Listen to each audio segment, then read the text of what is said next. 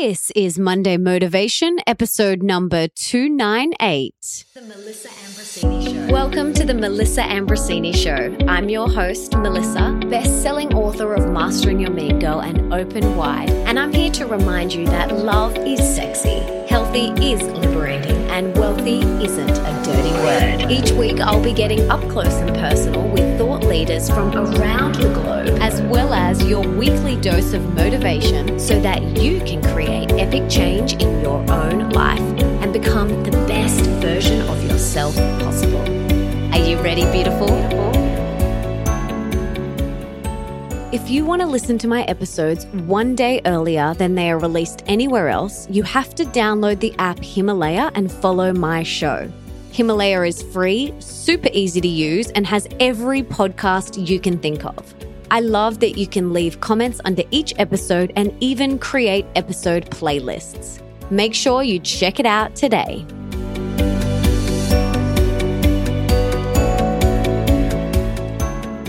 I just wanted to slide on in here and talk to you about self-love.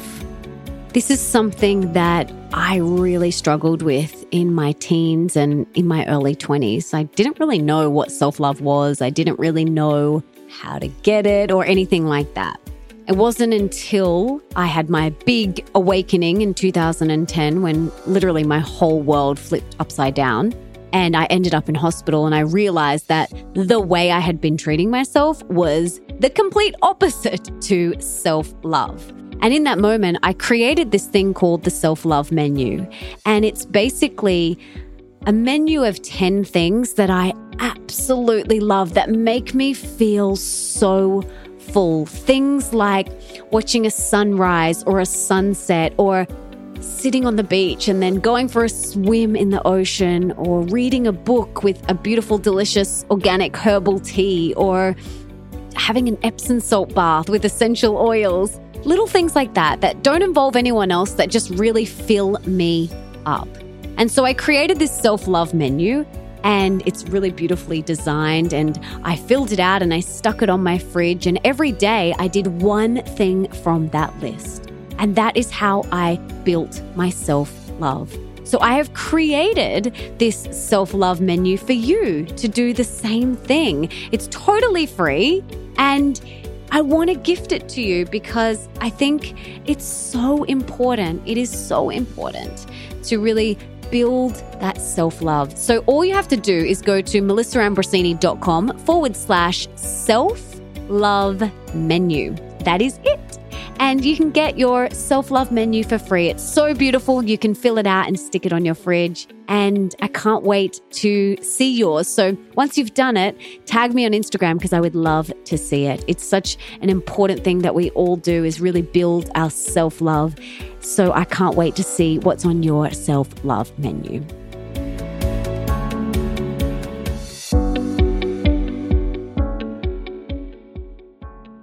Hey, beautiful, and welcome back to the show. I hope this finds you well and healthy and your spirit's lifted and high right now. Hope your vibes are high. Today, I want to chat to you about something that I've really had to move through in my life, and that is people pleasing. You see, I used to be terrible at saying no. I would say, yeah, sure, no worries, I'll do that, when I really wanted to say, no, thank you, not this time, I won't be able to do that. It happened so often, more often than I would like to actually admit. And it was because I was this Golden Globe winning people pleaser. I grew up watching the women in my life perfect the art of people pleasing. But to be totally honest with you, it wasn't just the women. The men did it too. I came from a very Catholic Italian family where we shoulded all over each other like nobody's business. You know, those sayings like, you should do this because it's your brother, or you should eat this because your grandmother made it and she'll be offended if you don't, or you should say this or act this way or come to this event or go to church or show up wearing this outfit because you just should. The shoulds were dropped a lot in our household. That is what I learned growing up.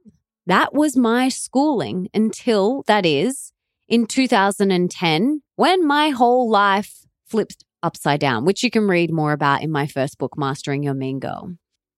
It was then, in that moment, where I ended up in hospital with a whole host of physical and mental health issues, one of them being chronic fatigue and another being adrenal fatigue, from literally being an expert people pleaser. Well, that's what I feel anyway. And I knew that I had to stop. I knew that I needed to learn to put myself first. I needed to put on my own oxygen mask before I helped the person next to me. I'd never done that before. I'd always just shooted all over the place and done things that just didn't feel true for me just because I should. And before I teach you how you can quit people pleasing and become a master of the no thank you, let's look at the psychology behind why we people please and why we say yes to things when we really, really don't want to all the time. Now, we say yes more often than no because at the core of it, it hits on a deep human wound of feeling rejected. Us humans believe that if we say no, then the other person will in some way reject us. How crazy is that? Like, that's really what it comes down to. Like, if you get to the core of it, if you dig deep, that's what it comes down to. Most of us would never want anyone else to do something for us out of obligation. Would you? Would you want someone to do something for you when they really didn't want to just because they didn't want to feel rejected by you? Would you really want that? No, we wouldn't. And you wouldn't expect other people to do that. We do things that we may not really want to because there's a little tiny part of us that's scared to speak our truth because we might disappoint the other person or hit on that wound of rejection. But seriously, would you want your friend saying, "Sure, I can help you move house," when she really didn't actually want to and doesn't have the space in her own life to do that right now? Would you really want your mother-in-law to babysit your kids when she really wants to go to her favorite weekly bingo night? Would you want your partner helping you pick out an outfit for your friend's wedding when he would rather stick pins in his eyes? Would you really want your work colleague looking over your presentation or proposal when she really doesn't want to because she is flat out herself? Not that she doesn't want to, she just is flat out doing her thing. The answer most likely to most of those questions is no. Like, I personally wouldn't want anyone in my life doing anything for me that wasn't true for them. Like, I don't want any of my friends or my husband or my family to do anything for me just because they think they should. Like, I don't want them bringing that energy to whatever it is that I have asked them to help me with. I would want my friends to help me move house because she truly wanted to. She wanted to spend time with me and she wanted to, like she felt joy to. I would want my mother-in-law to babysit my kids because she was bursting out of her skin to do it. I would want my partner to really care when he was helping me pick out an outfit for a friend's wedding. And I'd want my colleague to read my presentation because she actually wants to and is excited about it. I want people to do things for me out of the kindness of their heart and from a place of love, not fear of being rejected. I would want them to say yes because they really wanted to, not because deep down their rejection wound is getting triggered. And I would want them to say no if that's their truth. And because I want people to only agree to things when it's their truth, that's what I do. I practice what I preach. You teach others how you want to be treated. Today, I only do things that are a full body hell yeah, that feel good in my body. I won't just simply say yes because it triggers my rejection wound. I won't do it anymore. I will not go against my inner knowing just to avoid the possibility of someone else's disappointment. Everything has to pass the full body hell yeah test for me. And if it doesn't, it's a really big loving, "Thank you so much for thinking of me, but no thank you. I won't be able to do this at this time. You don't need to give an explanation. If you don't want to, you can if you want to, but just stay true to you. Honor your truth, okay? And set some healthy boundaries.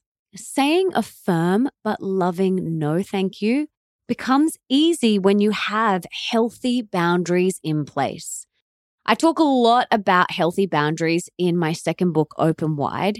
And if you feel called, you can dive deeper into that in the book. I totally recommend it. It's awesome and you guys will love it. But here's a nutshell version to get you started. I know a lot of spiritual folks that struggle with setting boundaries.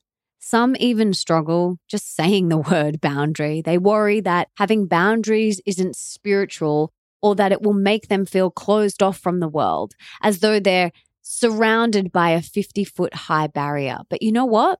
The opposite is actually true. Setting healthy boundaries allows you to say no thank you to the things that are not true for you and a big full body hell yeah to the things that are.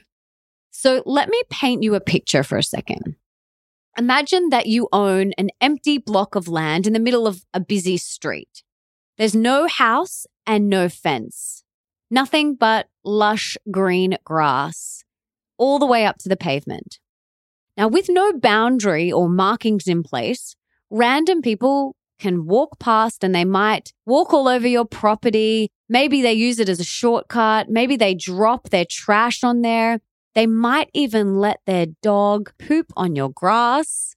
Like, how would that make you feel if people were just coming to your land and just trashing it, dumping their rubbish, letting their dog poop all over it? How would that make you feel? You'd probably find yourself getting angry or maybe even a bit defensive that these people weren't respecting your property. You may even be one of those people who gets a little bit defensive when people pass by and drop their rubbish and let their dog poop all over their lawn. You might be one of those people who says, "Get off my lawn, kids." You know those people? Of course, though, people should know not to dump their trash all over your beautiful grass.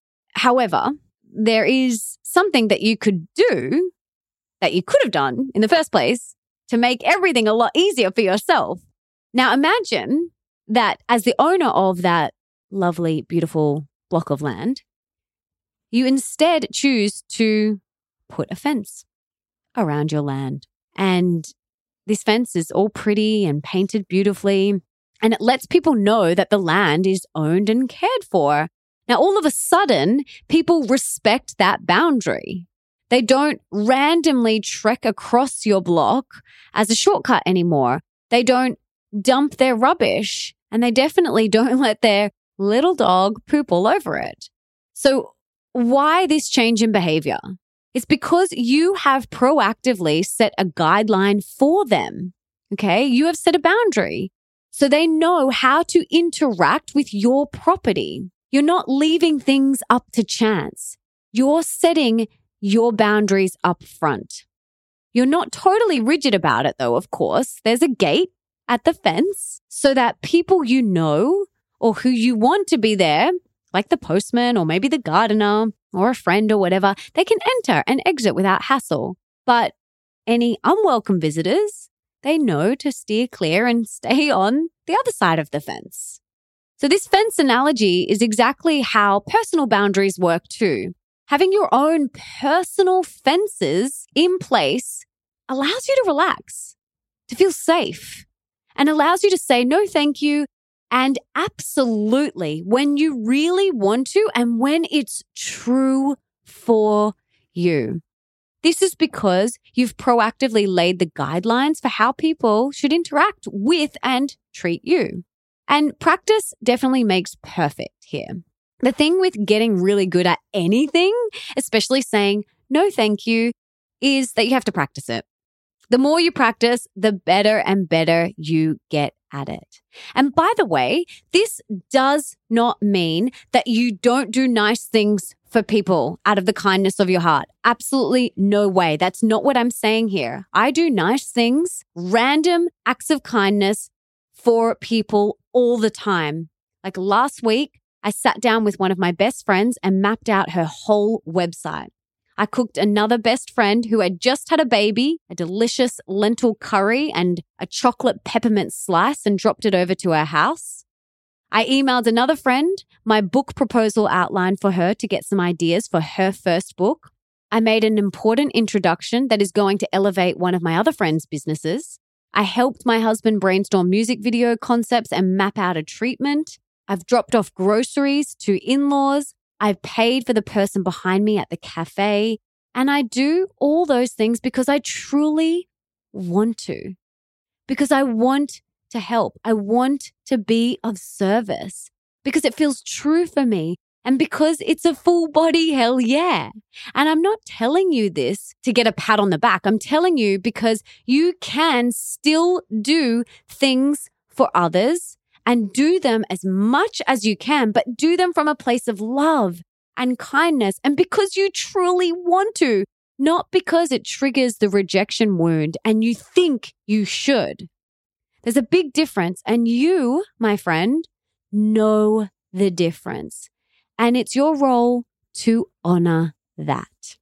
So that is how you stop people pleasing. You can set these healthy boundaries, practice saying no thank you, and just show up every day. Don't forget to do beautiful random acts of kindness because you want to, but quit shooting all over the place. Do not pride yourself on being a award-winning people pleaser like I was. And just stay true to you. You got this. You totally got this. I would love to hear how you go with this. Come and tell me on Instagram. I would love to hear. Or come and jump into our private MA Tribe Facebook group where we connect and share all things to do with being the best version of yourself. So come and share with me there. I would love to have you. I hope this was helpful. And before I go, I just wanted to say thank you so much for being here, for wanting to be the best, the healthiest, and the happiest version of yourself, and for showing up today for you. You rock. I hope you really know that.